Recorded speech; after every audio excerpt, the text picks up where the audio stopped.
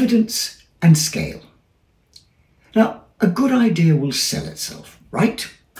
Unfortunately not. Emerson was spectacularly wrong when he suggested that all you need to do was build that better mousetrap and have the world beating a path to your door. History's full of examples of innovations that, whilst being good and proven solutions, more than just a gleam in their inventor's eye, stubbornly refused to scale. They failed to have impact on a widespread basis.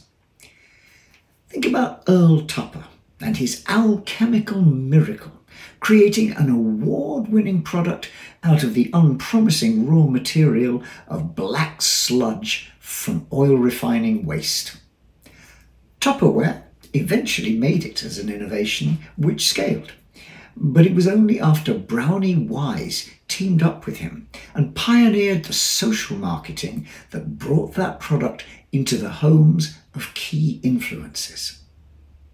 Or think about Toshiba, investing close to $1 billion in the technology underpinning what they saw as the next generation of high-quality DVD recording, only to fall in the final straight as the market opted for the Sony Blu-ray system.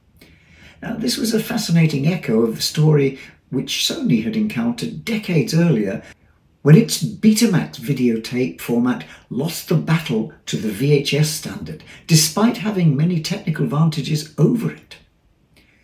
Or there's Better Place, an ambitious green startup that offered to make the world more sustainable by introducing battery swap technology. Despite raising a huge amount of venture finance and gaining the backing of world leaders and CEOs prepared to set up whole factories, the vision fell apart after 3 years. Now, these are not the failures of foolish and unprepared entrepreneurs. They all had much to offer, and they'd proven their technologies worked. But they stumbled over one or other of the many rocks strewn in the way of those trying to make the journey to scale. There are plenty of them in the world of commercial innovation, and in the field of social change, innovations designed to have an impact and change the world, it's even more difficult.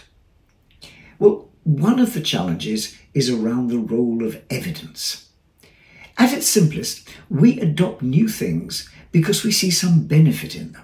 They make our lives easier, more comfortable, or better in some way. That's what gives rise to the S-curve shape, which you can find associated with any innovation. It isn't a case of all or nothing. Adoption takes time. And one of the key influences on that is the role of evidence. For early adopters, it's a matter of being convinced enough by data or demonstrations that the innovation has real advantages to offer. They're looking for hard and measurable facts to underpin their decision. But as we move along the road, diffusion becomes more of a social process as well. Because the more we see others getting benefit, the more we're prepared to take the risk. So shaping our perceptions of new things so that we adopt them sooner is a huge part of what advertising does. And it plays on our desire for evidence. Being persuaded by facts, figures, demonstrations, simple observation accelerates the process. Think about Washington Carver and his famous attempts to get rural farmers in the southern United States, who are a fairly skeptical breed, trying to get them to adopt new strains and methods. Simply giving them the hard facts wasn't enough.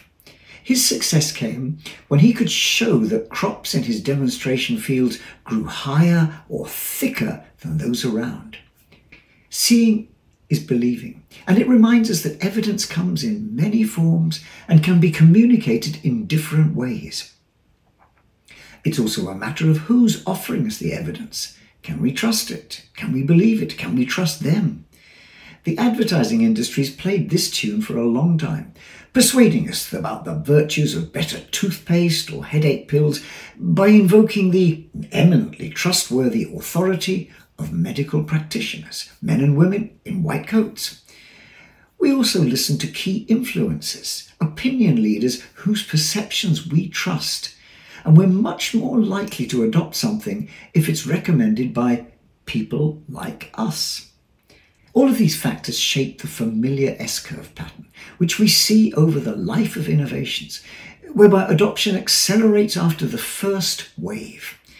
There's a kind of snowball effect with the accumulation of evidence, especially the experience of satisfied adopters, driving up the pace of adoption.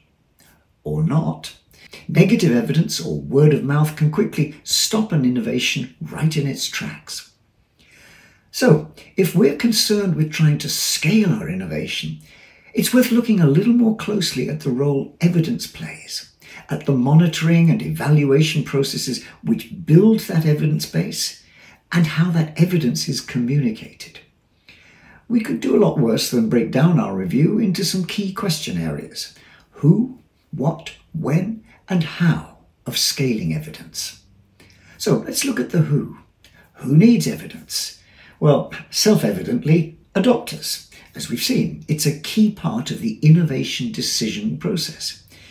But we often use proxies, opinion leaders, to influence those decisions, whether that's the Joneses we try to keep up with or our favourite social media influencer. Adoption's based on trusting others' judgment, and we assume that they have reviewed the evidence in coming to their decision, so we'll tend to follow them. Beyond that who, there's another group, investors. Whether it's donors funding social innovation, or government promoting a new technology, or individual investors in a crowdfunding campaign, those investors are looking for evidence to shape their behaviour. Is the innovation worth doing? Is there evidence of demand and potential impact? Is there evidence downstream of actual impact? And along the way, are the trends moving in the right direction? And afterwards, was that investment worthwhile? Was it done well? Could it have been done better? What have we learned? Now, these are all questions which require evidence. And then there's another who, the innovators themselves, the teams growing and hopefully scaling their innovation. Their core approach in coming up with their original solution will have been based on prototyping and experimenting, pivoting as they learn from the market what works and what doesn't. And that experimental learning cycle doesn't stop once the solution's established. If anything, the journey to scale requires even more of this pivoting and adaptation to suit different contexts and different situations on the scaling journey. So once again, what the team needs and why they're doing all those experiments and trying to learn what they need is evidence, information.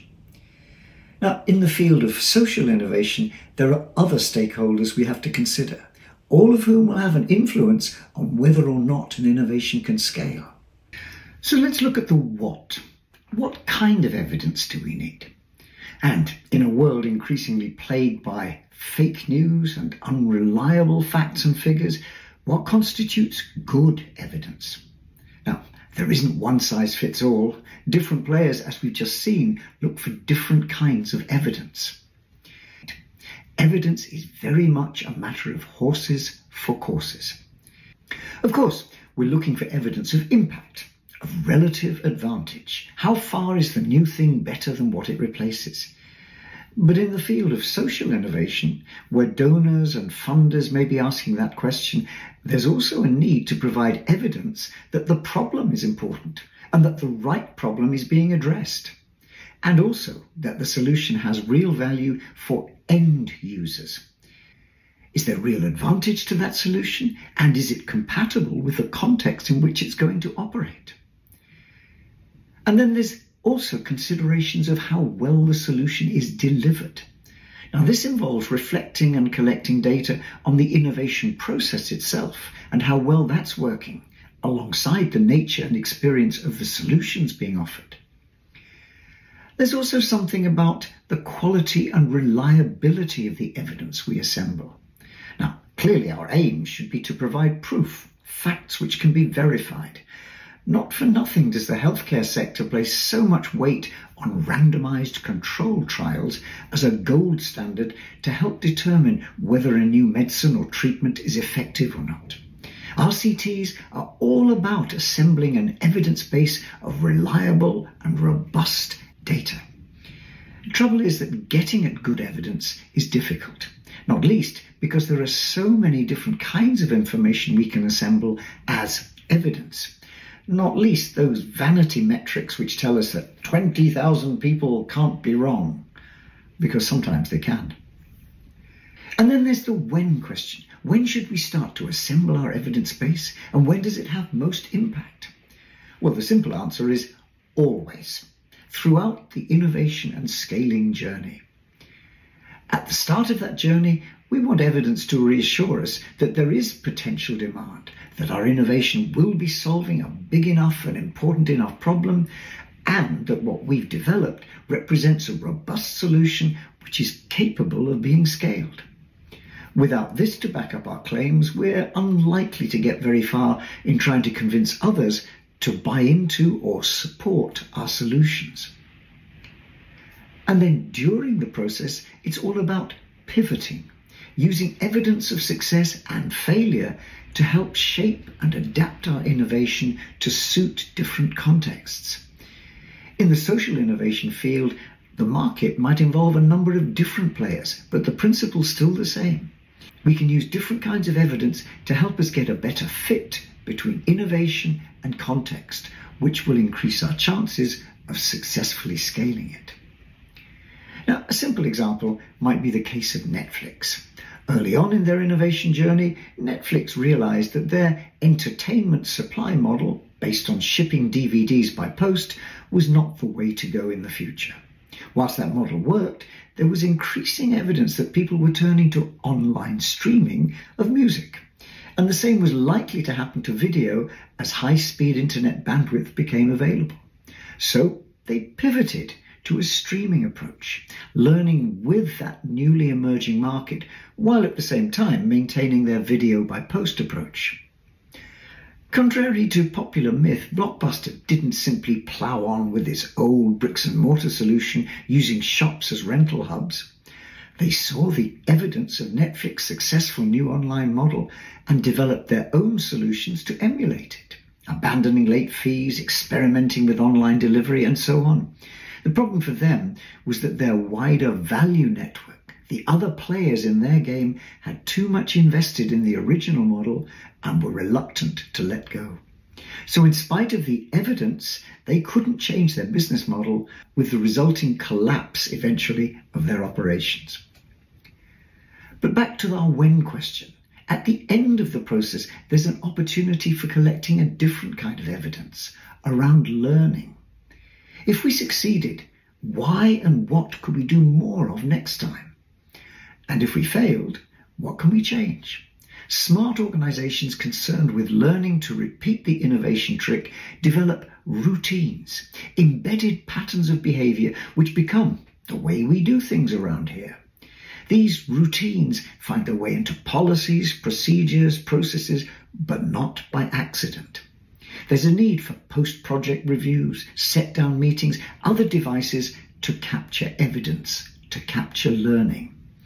Trouble is, particularly with projects that haven't gone so well, there's a tendency to cover up and disguise things, obscuring the evidence that we need so badly to help us improve next time. Which brings us to the question of how in evidence. How do we set up robust and flexible monitoring and evaluation so we can collect the different kinds of evidence needed by different stakeholders?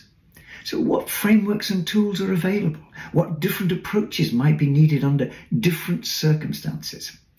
Not surprisingly, there's no simple answer to this, but a clear need to put an evidence strategy into place at the outset of the innovation scaling journey. Since evidence will play such a key role, we need to allow time and resources and develop or bring in the expertise to work on this aspect of our project in parallel with rolling out our solution.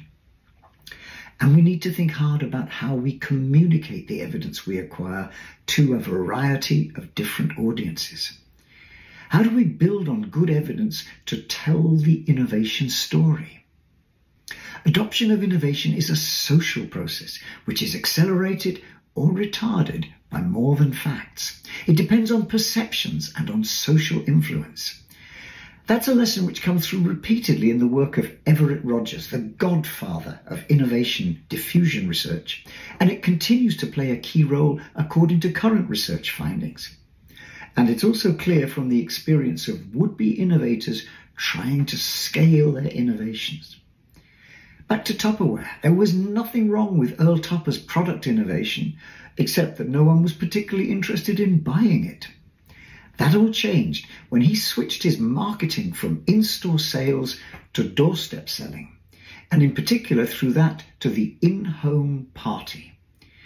Brownie Wise was one of the early demonstrators and quickly proved her facility at persuading homemakers to adopt the product. Her sales pitch was essentially around changing the way in which the core evidence that the product worked and was a viable, better food storage solution than traditional glass jars, but that this evidence was communicated and perceived differently. She had great attention-grabbing skills. For example, one of her party tricks involved filling a Tupperware bowl with tomato soup and throwing it across the room, where it landed, seal still intact, and without spilling and staining the carpet. But she accompanied these tricks with a much more powerful approach, which was to engage the party hostesses as sales agents. Their source credibility, that's the degree of trust and respect in which they're held by their peers, meant that they were very powerful opinion leaders, able to accelerate innovation adoption across social networks. These days we'd call them influencers, but whatever the label, the way in which they could amplify the positive perception of the evidence played a key role in successful scaling. So the key lessons we should take from this are, first of all, scaling is not automatic. It's a long and difficult journey. But second, that evidence makes a difference. Evidence is what drives and accelerates or retards that S-curve around adoption. But we need to consider an evidence strategy. Not just we need evidence, but who's it for and their different needs? What form can it take that will be convincing? How are we going to communicate the story? Now, innovation is what's helped us as a species, the human race, to survive and grow in what is still a very hostile, turbulent, and uncertain world.